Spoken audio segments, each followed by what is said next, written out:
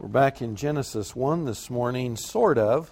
If you've got your Bible and want to open it up, that's as good a place to plant as any. You remember last week we went into the final portion of the creation week in the creation account when God created man in His image. And last week we focused in, honed in on the way, some of the ways anyway, in which man shares, reflects, bears God's image. We'll reiterate just a little bit about that this morning. A couple things before we actually dive in. This was going to be 2 teachings, it's now 3. And part of the trouble with this, as you know, is you get into something and realize it has repercussions that you weren't thinking of when you started. And so these things take on sort of a life of their own when you realize some of the things you need to cover. Also, part of this is because what I'll be talking about this morning is something I've actually wanted to talk to the church about in the past as a topical study and have not. And so the text that we're in this morning actually leads quite directly into the topic. Also, a couple other things along this line, though. Some of what I'm sharing this morning is things that I thought about, prayed about, talked about, studied for a long time, and others are more properly what you might call half-baked.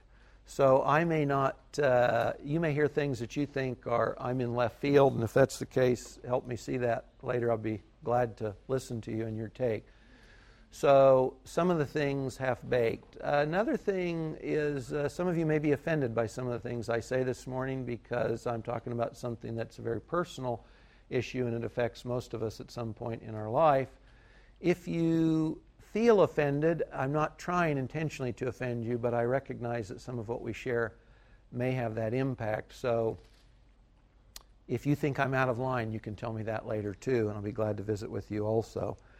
Also, the things that we'll be talking about this morning really have to do with life and death. And so I would feel negligent, and I think the church would fail its mandate if we didn't talk about these things, because that's part of the Great Commission, that when we make disciples, we teach them all the things that God has commanded us. And so part of the impetus or the motivation for following this teaching this morning is simply out of that. It's to cover bases. It's to not fail to speak. Paul said in Acts 20, I believe, to the leaders at Ephesus, he was free of the blood of all men because he'd communicated to them all the things God wanted him to. So we'll be talking about some issues this morning that affect us all and do certainly have to do with life and death.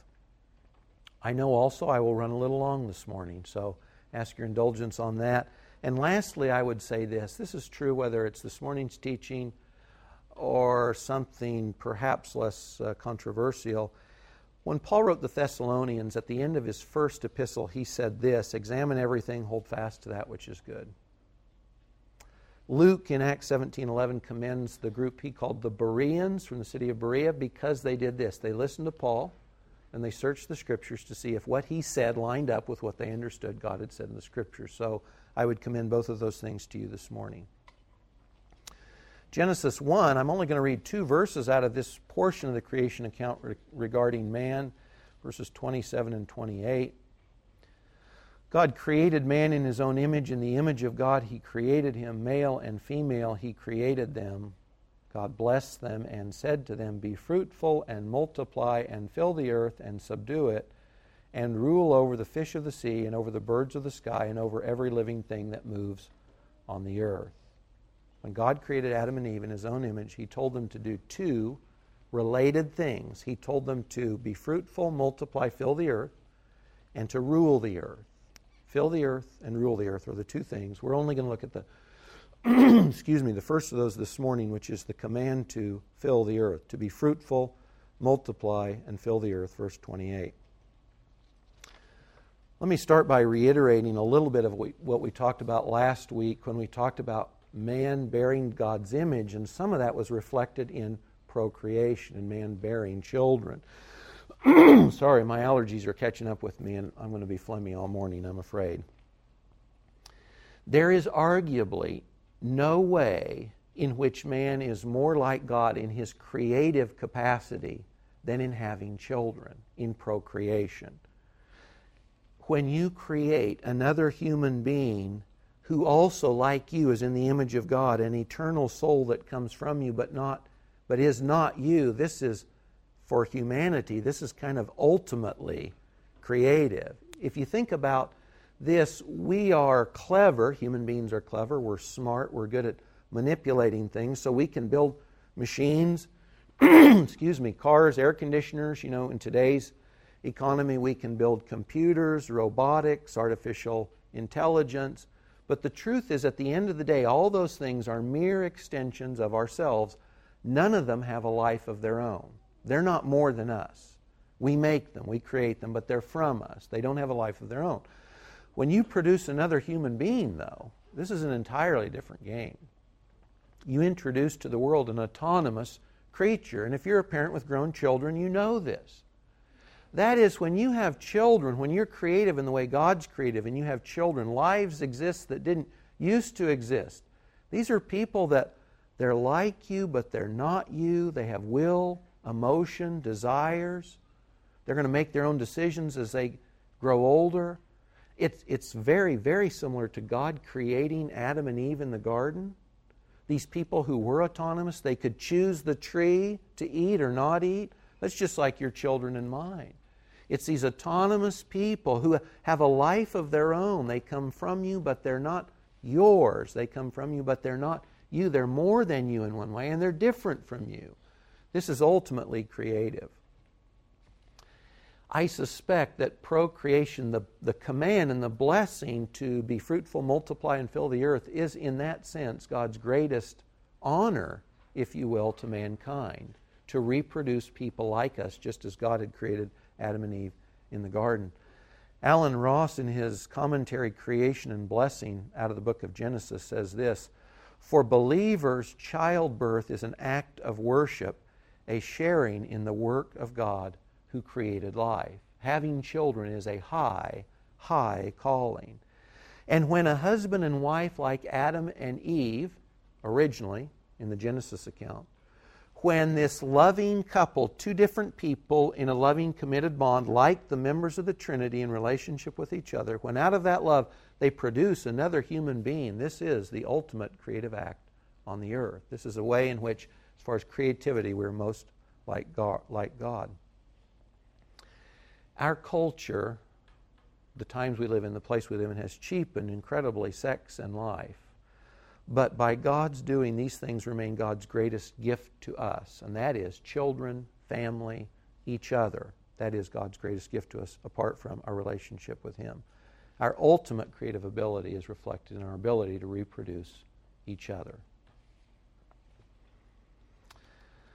The second thing along this command is that God wanted Adam and Eve and their children to be fruitful and multiply because He meant for us to fill the earth. If you look at verse 28, He says, fill the earth and subdue it. If you remember back in verse 22, when God blessed animal life in the sea and on the land, it said when He blessed them, He told them to fill up the areas He'd created for them, the sea and the air and the land.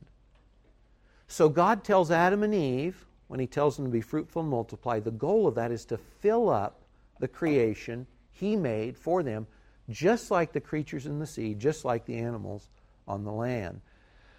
The creation of the earth was not an end in itself. The creation of the earth was a vehicle, a place to put man. The earth was created for the sake of man. Imagine this: if you went to Southwest Topeka or some other place and you saw a big subdivision with big, expensive, lovely houses, and someone informed you that they were all empty and would remain empty because they were so nice and so pretty that we didn't want to soil them or dirty them, what would you think? That is, the house, it's not a home, it's not what it was intended to be until someone lives in it. It's created for a purpose. It's created as a dwelling for people. So if you say, I've created this house, but I don't want anyone to live in it, there's something missing here. Many people who call themselves ecologists entertain a philosophy that in my mind is both anti-God and anti-human because it elevates nature, the creation, to the level God gave man. The thinking goes something like this. Don't build houses in that area because that area is more important than mankind is. You know what I mean? Or don't have more children because you're spreading out and you're taking up more and more of the earth. Well, the truth is, at some important level, when we have children and spread out, we're doing what God commanded us to do. We're filling the house He built for us. This is a good thing, not a bad thing.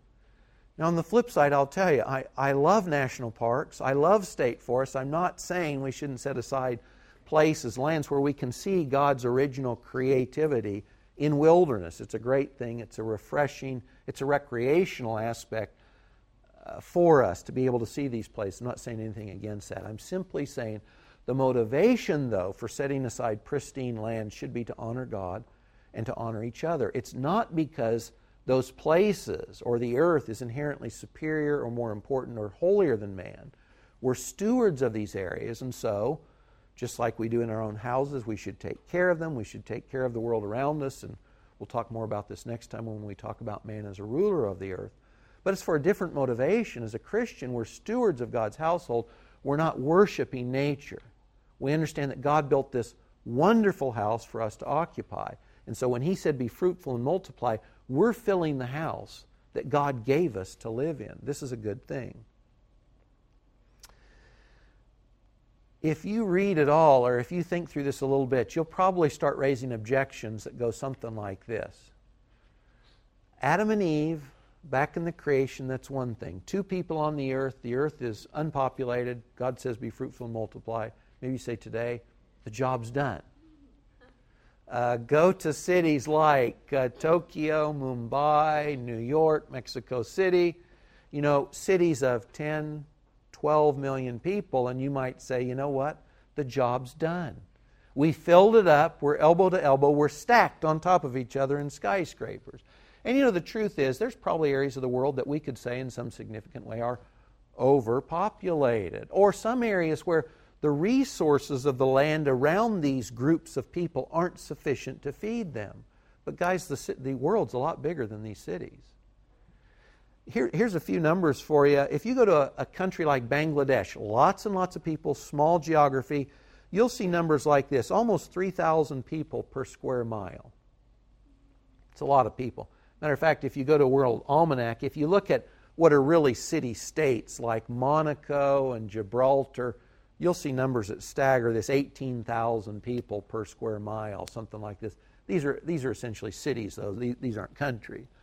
But Bangladesh, small country, lots of people, 3,000 people per square mile. It's a lot of people. Come to the U.S., it's about 84 people per square mile. Go to Australia and Canada, 7 and 9 people per square mile. Now, I give it to you that some of this, obviously, there's uninhabitable areas of the earth. That is, there's desert areas, there's frozen areas. There's areas that are so mountainous, practically they're not inhabitable. I understand all that. But simply to make the point, the earth, this household, is plenty big to house and feed and take care of the 6 billion or so people that are currently on it, and then some. We don't have an overpopulation problem in the sense that there's not enough space or there's not enough food. There's plenty of both. In fact, there's other problems sometimes that relate to population and food, etc. But it's not that the earth isn't big enough, and it's not that the world can't provide enough food for these people. Those aren't the problems. Related to this thought that maybe we say, gosh, the world is so well populated now, we don't need to keep reproducing for that sake. Let me share a couple things related to that. One is this. If you look at statistics around the world, you will see that birth rates are falling in almost all of the Western countries of the world. Birth rates are falling such that, and especially in Europe, such that nations are not reproducing their own populations.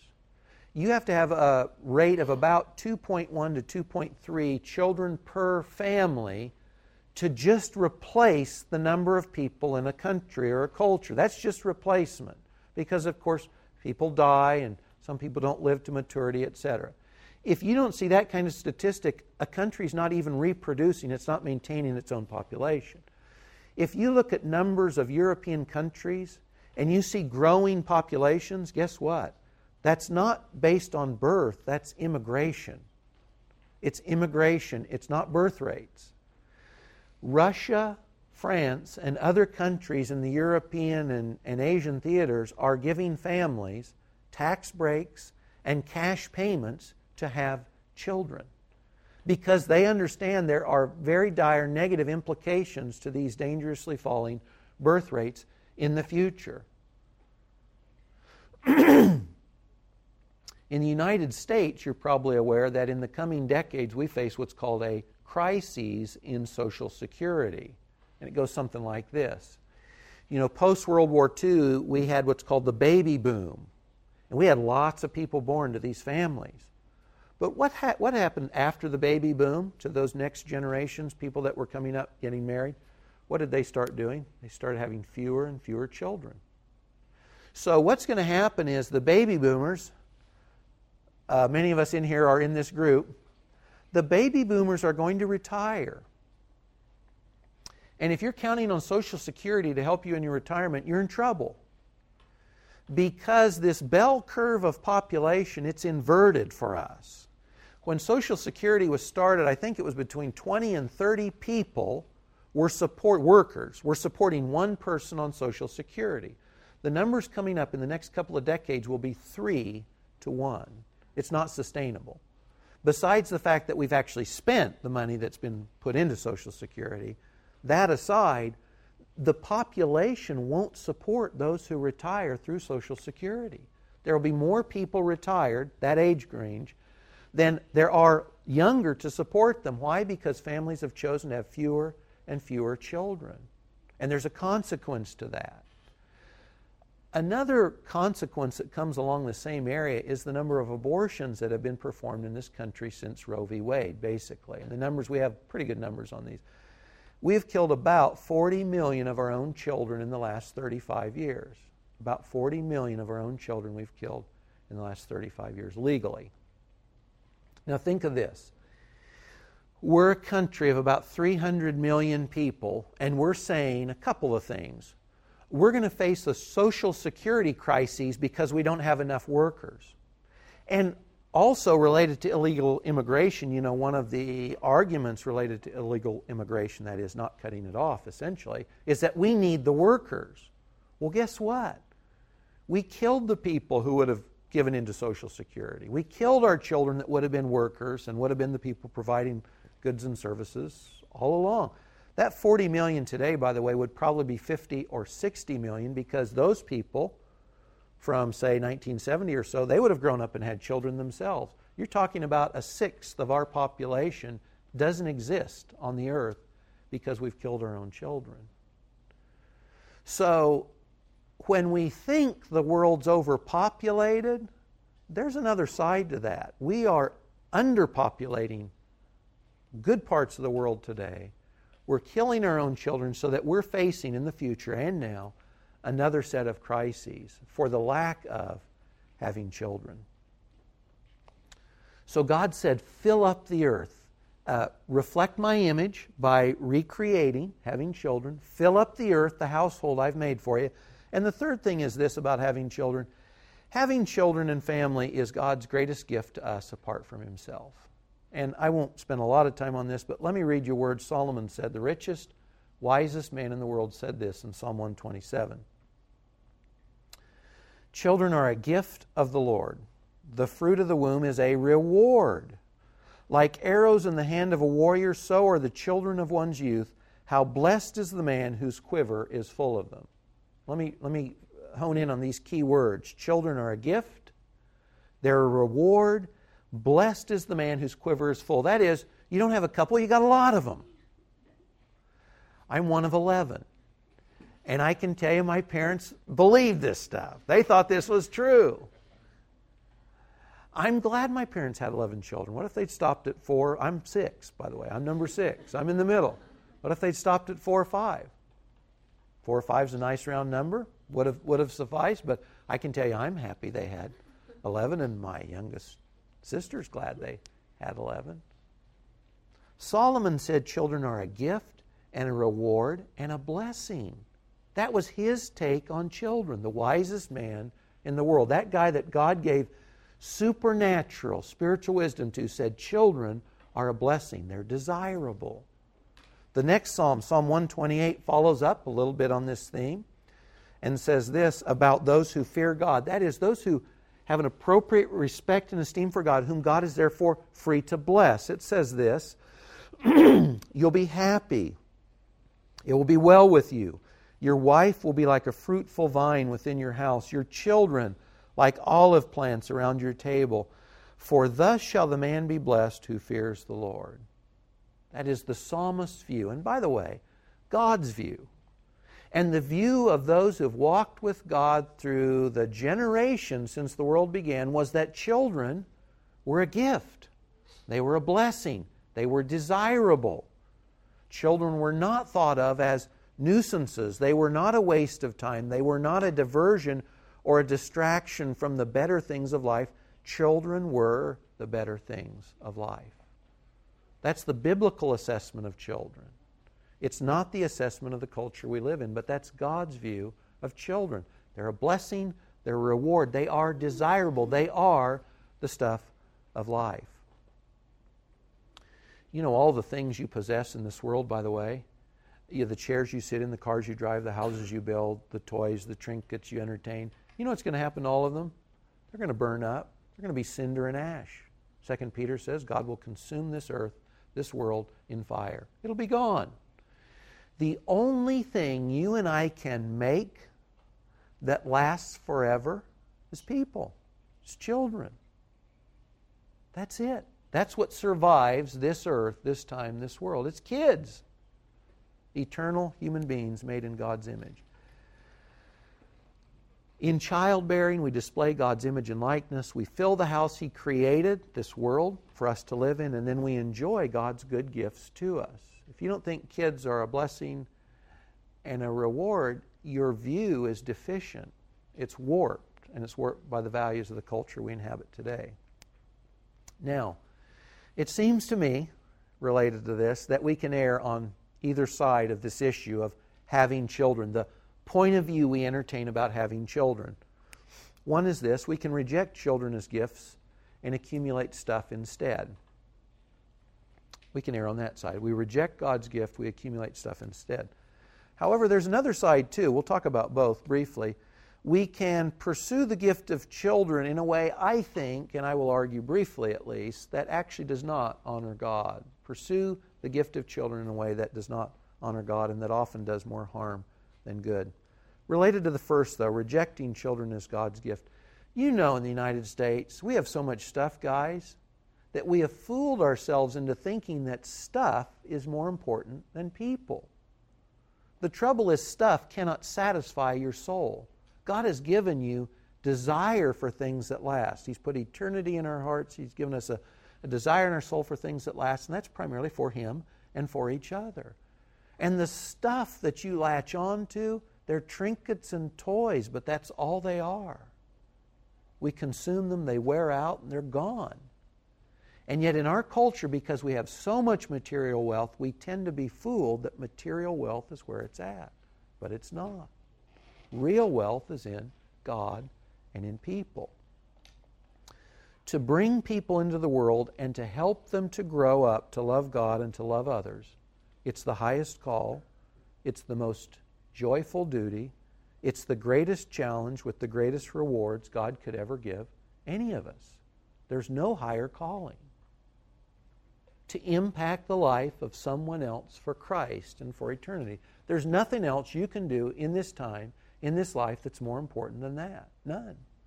People are the only thing that will outlast this earth. You can't make a more important investment than in people. It is short-sighted, and it is, in my view, it is warped thinking to place inordinate value on things versus people as our culture does today. And you know, part of what's happened is this.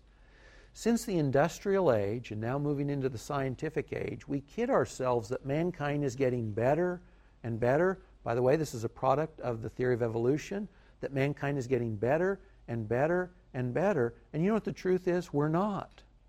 Our toys get a little better. They get a little bit more refined, but we are simply the latest generation standing on the shoulders of those who've come before us. We're only the latest generation. We're not better than everyone else who came before us. We're of the same stuff. We're just the latest. We're not better than everyone else.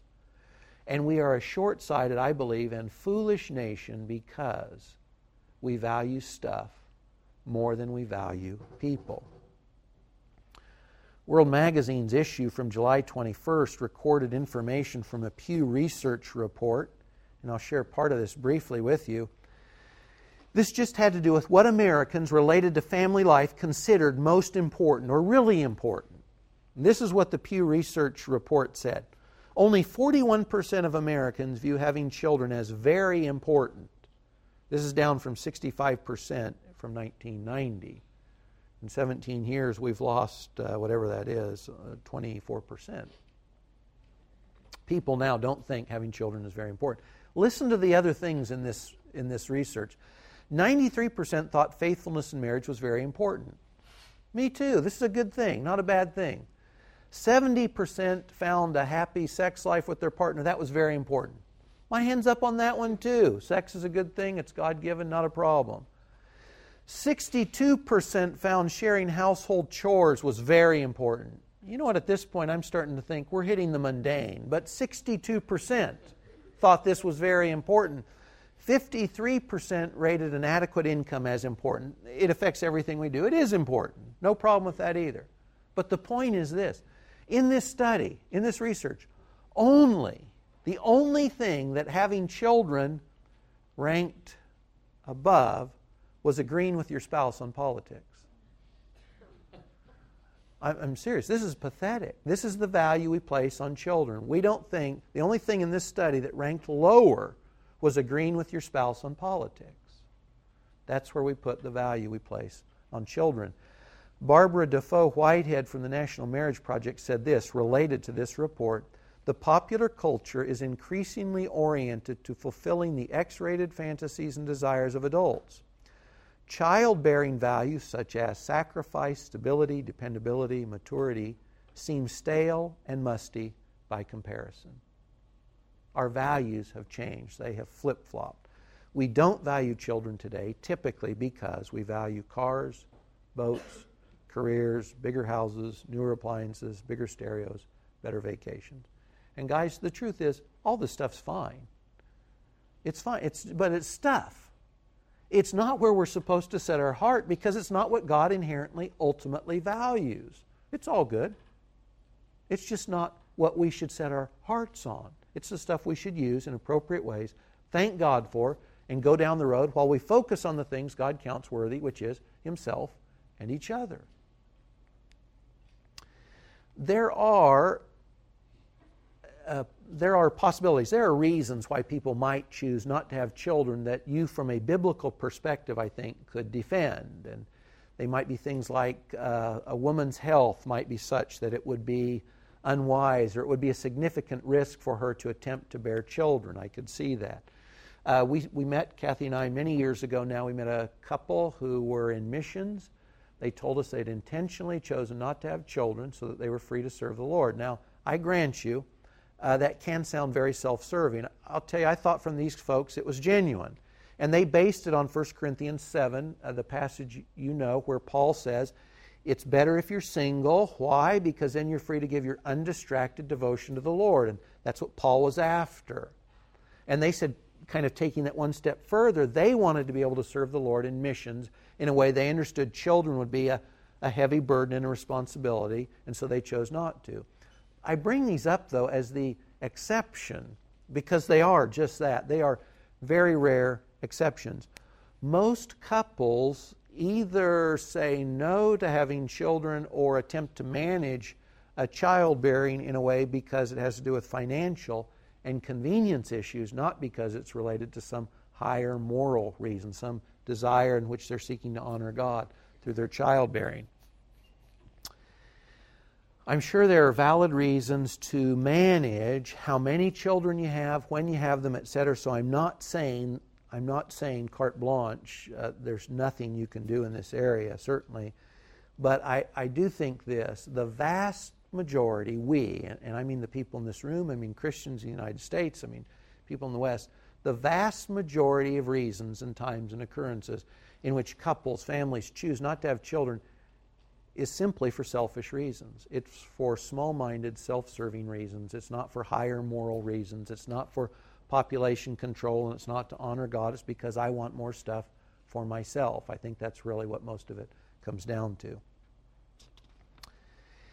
If you practice contraception, and I won't go into detail on this stuff at all this morning, but I'll mention two things that are concerns for me and that I just want to share with you too.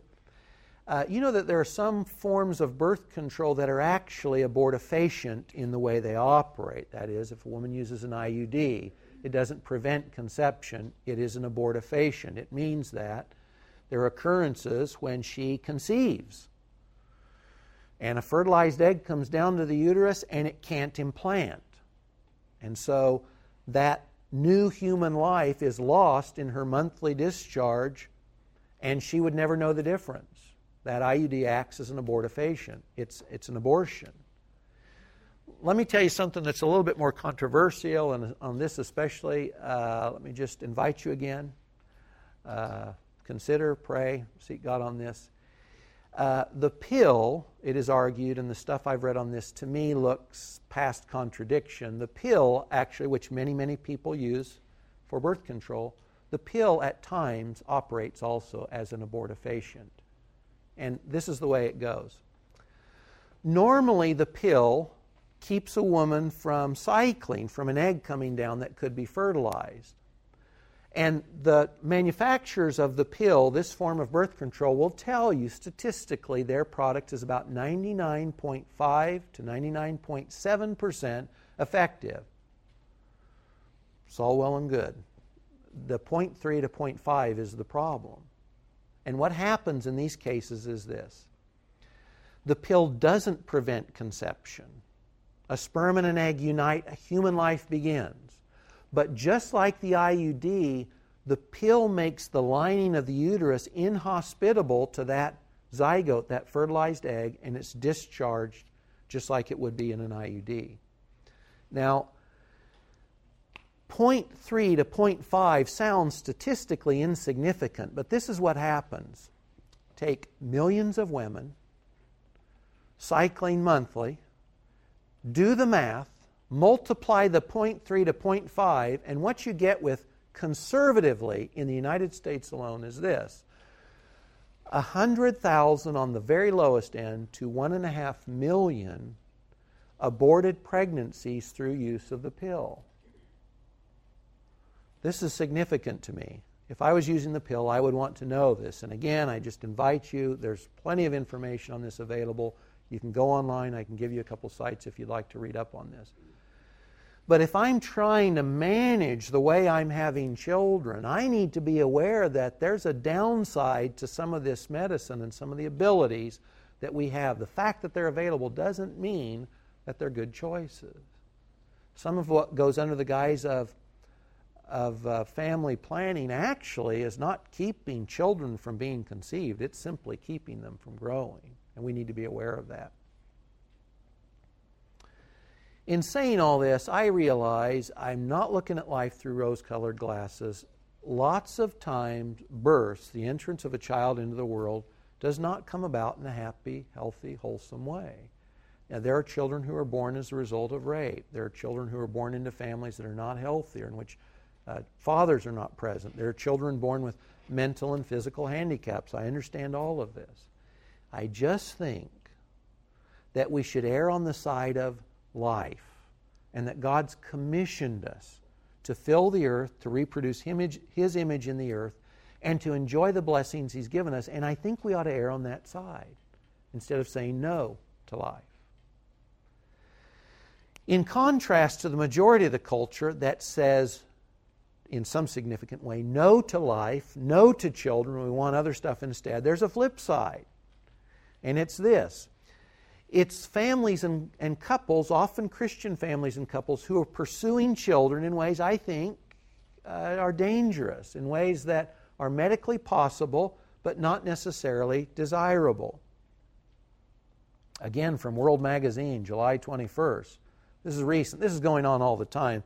This is simply one article. Let me read to you from this briefly. Sextuplets Bennett, Trigg, Lincoln, Cadence, Lucia, and Silas Morrison were famous before they were born. The Minneapolis CBS News affiliate created a web page where viewers could follow their mother's pregnancy, watch interviews, even view her ultrasound photo. Parents Ryan and Brianna Morrison also had their own internet website in which they collected donations for their family. 22 weeks into the pregnancy, the Morrisons went from being a local human interest story to a national spectacle when the deaths of 4 of the babies followed their extremely premature births on June 10th. The surprise of seeing a multiple birth story turn from entertainment to tragedy led onlookers to try to place blame for the unhappy ending. Pro-aborts criticized the Morrisons for not selectively reducing, that is, killing in utero, some of the babies early in the pregnancy. Others blame medicine, saying today's fertility treatments are both too risky and too tempting for desperate couples. The infant mortality rate for twins and other multiples is more than 5 times higher than that of single births, according to the CDC. But births of triplets and higher numbered multiple births in the U.S. has quintupled since the advent of fertility drugs in 1980. The Morrisons, both children of pastors, conceived with the help of ovulation-inducing drug Follistim, one I've not heard of before. Science has given us options on increasing the likelihood that we can have children, but they are not always options that are good ones or ones that I would advocate. You know, in biblical times, you can read something like Genesis 30, where they thought a mandrake root would help a woman conceive, and so Jacob's wives argue over the mandrake root. We're more sophisticated today, of course, and so we've got other methods, like the ovulation-inducing drug Follistim. But also think of this. This is the downside of pursuing children in ways that are available but not necessarily inherently desirable. In vitro fertilization, we've known families who've born children through this method. You harvest a mother's eggs and a father's sperm. You take them into the lab. You put these eggs in basically a petri dish and you fertilize them. And it's a process, and it's kind of a numbers game because they don't know how many will actually fertilize, right? And so they take more than the mother can bear, and they fertilize as many as will be fertilized. So then let's just say that they've got 10 fertilized eggs. Those are little human lives in that petri dish. So how many can mom bear? Twins? Triplets? Which ones do they take? Which ones get chosen to go in mom and which ones get left in the dish? And then, of course, down the road, let's say mom takes 3, they could put a lot in her, not knowing how many will actually implant and come through gestation and be born. But you guys know we've got this national issue now where we have hundreds of thousands of little human lives frozen in labs around the country. What do mom and dad do with those? We fertilize 10. Mom's going to try 3, so we've got 7 left behind. So we freeze them. This is science fiction run amok, but this is what we're doing to get children. We're creating life that we don't bring to term. We're freezing them. Some of these, of course, are where we do stem cell research from. So what do we do with them? We disassemble them for parts. This is in the name of honoring God through having children. Guys, I can't help but tell you, I just think a lot of this goes beyond what is God honoring or beyond what we should be doing. We're pursuing life and we're leaving death in our wake. It's a tragedy. It's a tragedy. There are couples and they want to have kids, and we say, God bless you, that's a great thing. It is God's gift. And they try to get pregnant and they can't. And what do you tell them? Do you say, go to the lab? I wouldn't. I don't feel comfortable saying that, personally. What do you say? By the way, this kind of desperation isn't new. You know, in Genesis 30, there's a woman named Rachel, and her sister's having children, and she's not. And what does she say to her husband Jacob? She says, give me children or I'll die. That's how desperate she felt. And that's the way couples oftentimes feel today. I'm going to die if I can't have children. And what's Jacob say to her? It says Jacob's anger burned against Rachel. And he said, am I in the place of God who has withheld from you the fruit of the womb? Jacob says in the end, Rachel, it's not my deal. I'm not withholding children from you. God is. You know, ultimately the God we live under and serve, is sovereign. God causes or allows all things. If you're a couple that wants to have children and you're not being successful, give that to God. Give that to God. Make your requests known and pray about it. You can investigate options, but give it to God and trust Him for outcomes. I don't know all that this will look like for you, but start there. Don't run to a lab. Don't run to men and doctors and scientists to leave a wake of death behind you in this desperate chase for children or life. First, give that to God. Pray to God. Ask Him to intervene. You know, sometimes God's answer is He's not going to give you children. Sometimes that's the answer. And then I assume God still means in your life for that to be a blessing. And God will still use you in all the ways He intends to in this life before you get to heaven. Also consider this. We have people in our midst who do this. We're going to be interacting with an agency that does this. Adoption is often, I don't want to say an alternative to childbearing, but if you're a couple or a family that wants to raise children and that wants to honor God in the doing, you can adopt children. Children who otherwise are not going to be in a loving home or in a Christ-centered home where parents talk to them about eternal perspectives and issues and says, these are options. Adopting kids who need loving Christ-centered homes is a big deal. It's a huge need. And again, the Haiti orphanage that we're looking at helping support now, that's part of what they do. There are children in Kansas today that were born in Haiti that came out of that orphanage. Adoption is not the same as bearing children. I don't say it's one for the other. It's different. But it's a way for a family to be custodians and caregivers for people, to give them an eternal perspective they might not otherwise have. Let me say this too, in closing on this issue.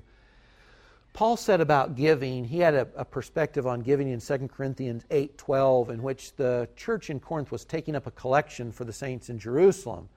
And he said this, if the readiness is present, it's acceptable according to what a person has, not according to what they do not have. He said to Christians who wanted to give for a worthy cause in Jerusalem, he said, give what you can. God accepts what you've got. And if you're a couple or a family that wants to honor God through child rearing, it's acceptable to God according to that desire to honor Him. That finds acceptance with God. Your desire to honor Him, whether or not you can biologically have children or not. The attitude towards God finds acceptance. Let me close on somewhat of a tangent, and it is this. The world has changed since the creation, obviously, and generations have come and gone. And God's work in the world today is to save people. Save people born in His image, now fallen, now cut off from His direct fellowship. It's to save them.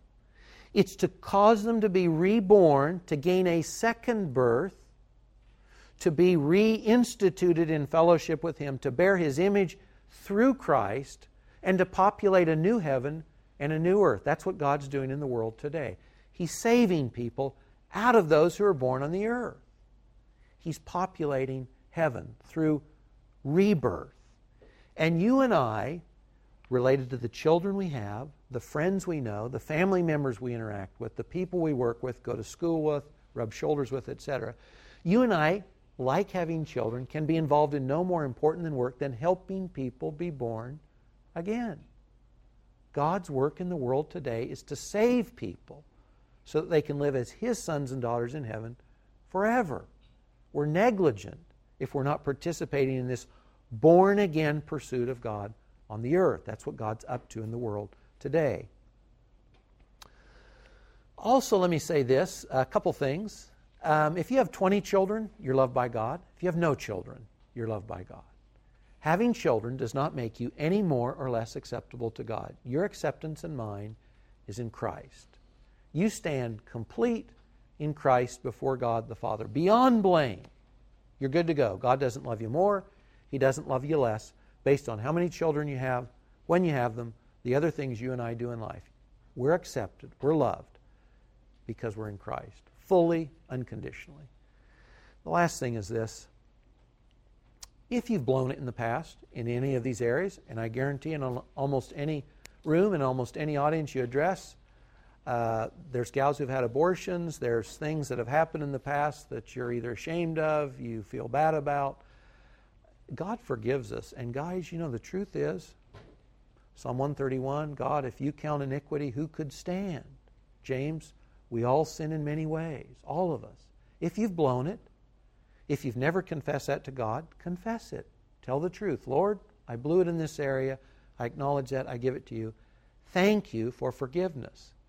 And if you've confessed that to God, go on.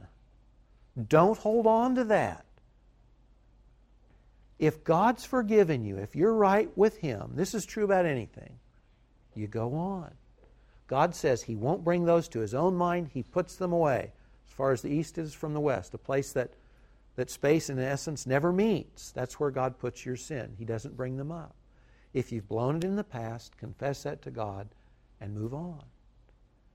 And lastly, God's a God of life. So whatever this looks like in your life, pursue life. Err on the side of life. If that's having kids, if that's sharing the gospel, whatever that looks like. Think about these things, pray about them. I realize in an audience as diverse as ours, these things directly affect some of us. Very, very indirect application to many of us too.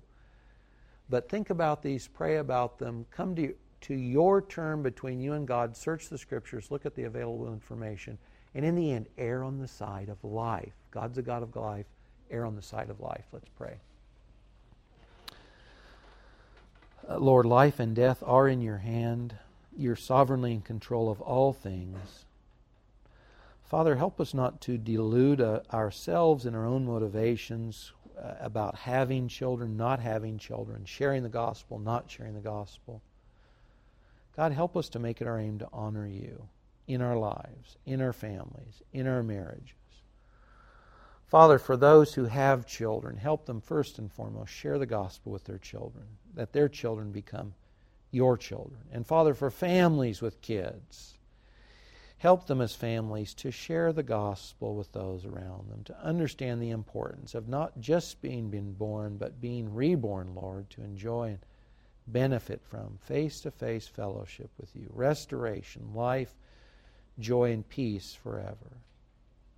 Father, help us to be wise and prudent in these things, and help us to be able to interact with others in ways that are helpful, non-condemning on one hand, Lord, but forthright, sensitive, and helpful on the other. Help us to live in ways, Lord, here and now, that honor you, that respect life, that say yes to you, the God of life. In Jesus' name, amen.